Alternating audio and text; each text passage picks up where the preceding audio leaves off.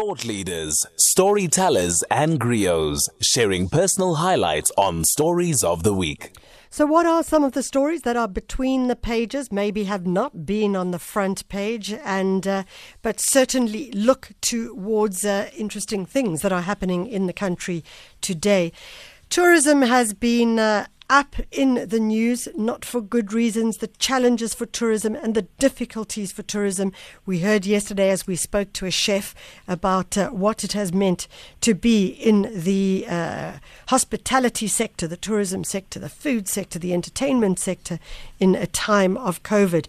Nevertheless, there's an interesting move that's taking place. Thebe Investment Corporation has sold Thebe Tourism Group to its management team and Futuregrowth Private Equity. Why is this interesting? Because it sees the management team of Thebe Investment moving away, stepping out and doing something different. On the line is Jerry Mabena, who is the CEO of the Thebe Tourism Group. Jerry, thank you so much for joining us. Thank you, and a very good morning to you and to your listeners as well. Jerry, I mean, this seems almost counterintuitive given the huge challenges that are taking place in the tourism and hospitality sector at the moment. Well, I suppose it depends on the view that you take. Yeah. A friend of mine says that if you build windmills before the storm comes, you probably are better off than the guys that wait for the storm. Yeah. So it's and really we're in the around, midst of the storm. Yeah, it's really around the fact that if you take a short-term view, yes, I think it's counterintuitive. But if you take a long-term view, and that long-term view is probably 3 to 5 years, I think South Africa is going to be a booming tourism destination, and I think that's the view that we have taken. So you've taken that view. It must have taken a bit of courage and plenty of negotiation. How did this actually work and play out? I think plenty of negotiations and understatement. I think there's lots of madness in between. Yeah. But I think it started actually pre-COVID.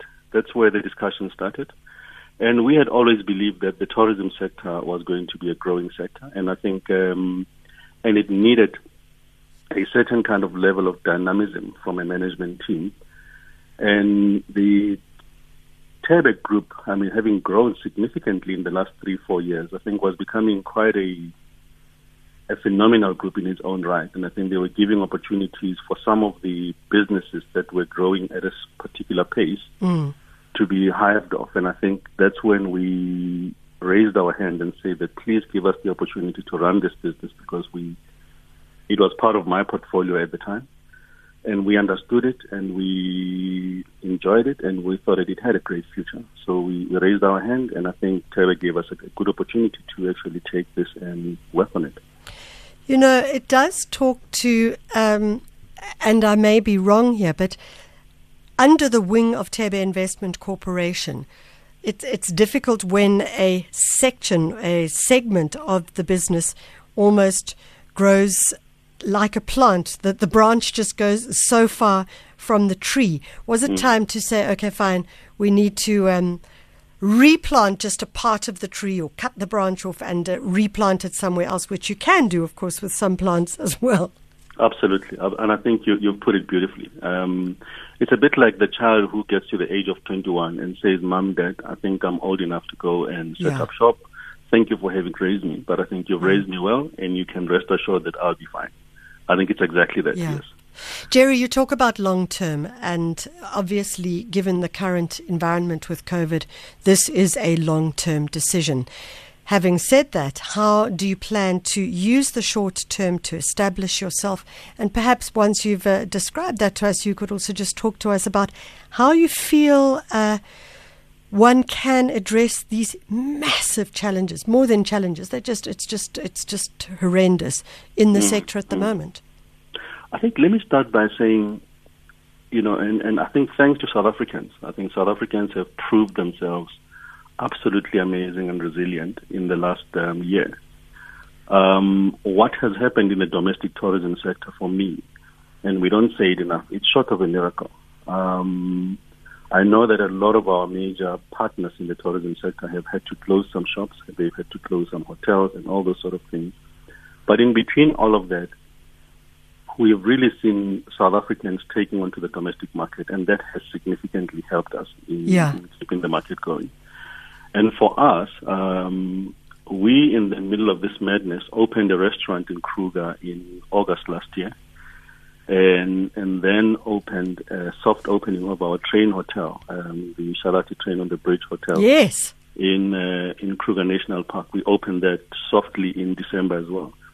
And we've been very, very pleasantly surprised at the responses that we have received from the local market on a product that we had designed by and large for the international market. Obviously, we've had to adjust prices, we've had to adjust a whole lot of things, but what has been exciting is just to see the response of the market towards that product as well as the restaurant. And we are very excited about the domestic market, and we think that's where, for me, in the short term, you asked me the question of the short term, that's what will keep us sustained. And key to that, though, is that as a sector, we then need to make our products at least affordable in many instances to the South African market. And you've seen a lot of players drop prices. I mean, you see the lodges in the Sabi Sands trading at 75% of their rec rates. Around the country, people are really trying hard to get the domestic market, who themselves, by the way, are also under pressure because they're losing jobs, they're losing income. So it's really for us around saying as a country that this is not time to make money, but this is time to actually make the economy grow. And that's basically what we're trying to do. You know, we interviewed the guys from the Kruger Shalati Train on the Bridge last year. Yes. And what was so exciting about that was that, as you say, it offered this brand new opportunity for South Africans to get to know some part of their country. And I'm in absolute agreement with you around the idea of how we start to look at domestic tourism. Yes. Also, I think that perhaps now's the time to start looking at tourism in outdoor spaces as well. So how do we take hikes? How do we go to campsites? How do we go to spaces that are not in urban areas? Talk to us a little bit about that. In fact, that's an interesting part. I mean, because that has proved itself. And take, for instance, Gauteng. When we had the opening of the first lockdown, I remember a group of us went and had a hike in one of the Magaliesberg areas. Yes, yeah. If you didn't arrive at 7 o'clock, it was packed. Or sooner, we used to call it Wuhan. Forgive my racism there. It became a bit of just so crowded that we started calling it Wuhan, which was a terrible term, but it symbolized the fact that people just wanted to get out. And there's a lot of that happening. And I do believe that outdoor opportunities will give people a bit more peace of mind. Yeah. When you're not sitting in a crowded space. But again, I'm saying also that equally so, I have seen in and around Johannesburg some of the younger restaurants during that lockdown period when it was opening. They were buzzing, I think. So the younger generation want to get back to their normal lives, and the slightly older are looking to get out into open spaces. So there are different products for different markets. But having said that, I do think that there's big scope for rural tourism development. There's big scope for open spaces, as you quite rightly put it. And I think we see huge opportunity there. So what's the next step? Obviously, you're going to have to change your name. You're going to have to rebrand. We are. That's a short-term thing. Where does it go from here? I mean, for us, there's a couple of things. One is we would really like to start driving that Shalati product together with the restaurant. Yeah. And I'm not sure if you are aware that we have been working on converting the house that Nelson Mandela used to live in before he became president into and I'm going to call it a boutique hotel for want of a better way, but we call it a sanctuary. Yeah. Here in Gauteng. That's going to be finished in the next 2-3 months. Yeah. So that's our next big project. And that basically, again, provides South Africans an opportunity to really kind of experience Mandela the person in a space that he lived in. And we have tried as much as possible to curate a lot of his person, his history, his attitude to a number of things. So there'll be a lot of storytelling in that environment. So again, we are Wonderful. creating a very, very unique product that will allow South Africans and international visitors to experience our global icon in a very, very unique way.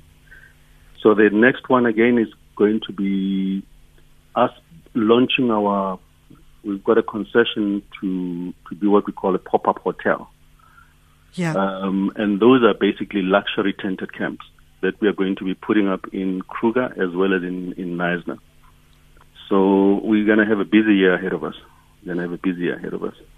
Jerry, I think what strikes me about this story is the idea that at a time when so much of the news is negative, it does make me feel encouraged when I hear that things are moving and that people are looking with a long eye on a long future. So I wish you and your team all the very best.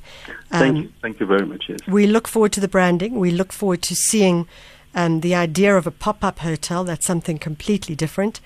And we look forward to, I'm going to say this, we look forward to being able to afford to go to some of your venues as domestic tourists. Absolutely. Come and do an outside broadcast at one of our stations or even the Mandela House or even at Kruger Shalati. We're going to get our team to chat to you. Lovely. Thank you so much. That's Jerry Mabena. He's the CEO of what is currently Thebe Tourism Group, but it is shifting over. It is moving out of Thebe Investment Corporation. As he said, it's like a 21-year-old adult, young adult who says, Mom, Dad, that's it. I'm out of here. I'm going to go and do things on my own. And as I say, I'm particularly interested in the idea, given much of the negative storylines that we've been hearing, that there are people who are still thinking about the opportunities that are available. And in the long term, those opportunities will go beyond not only domestic tourism, but international tourism as well. It's 7:45.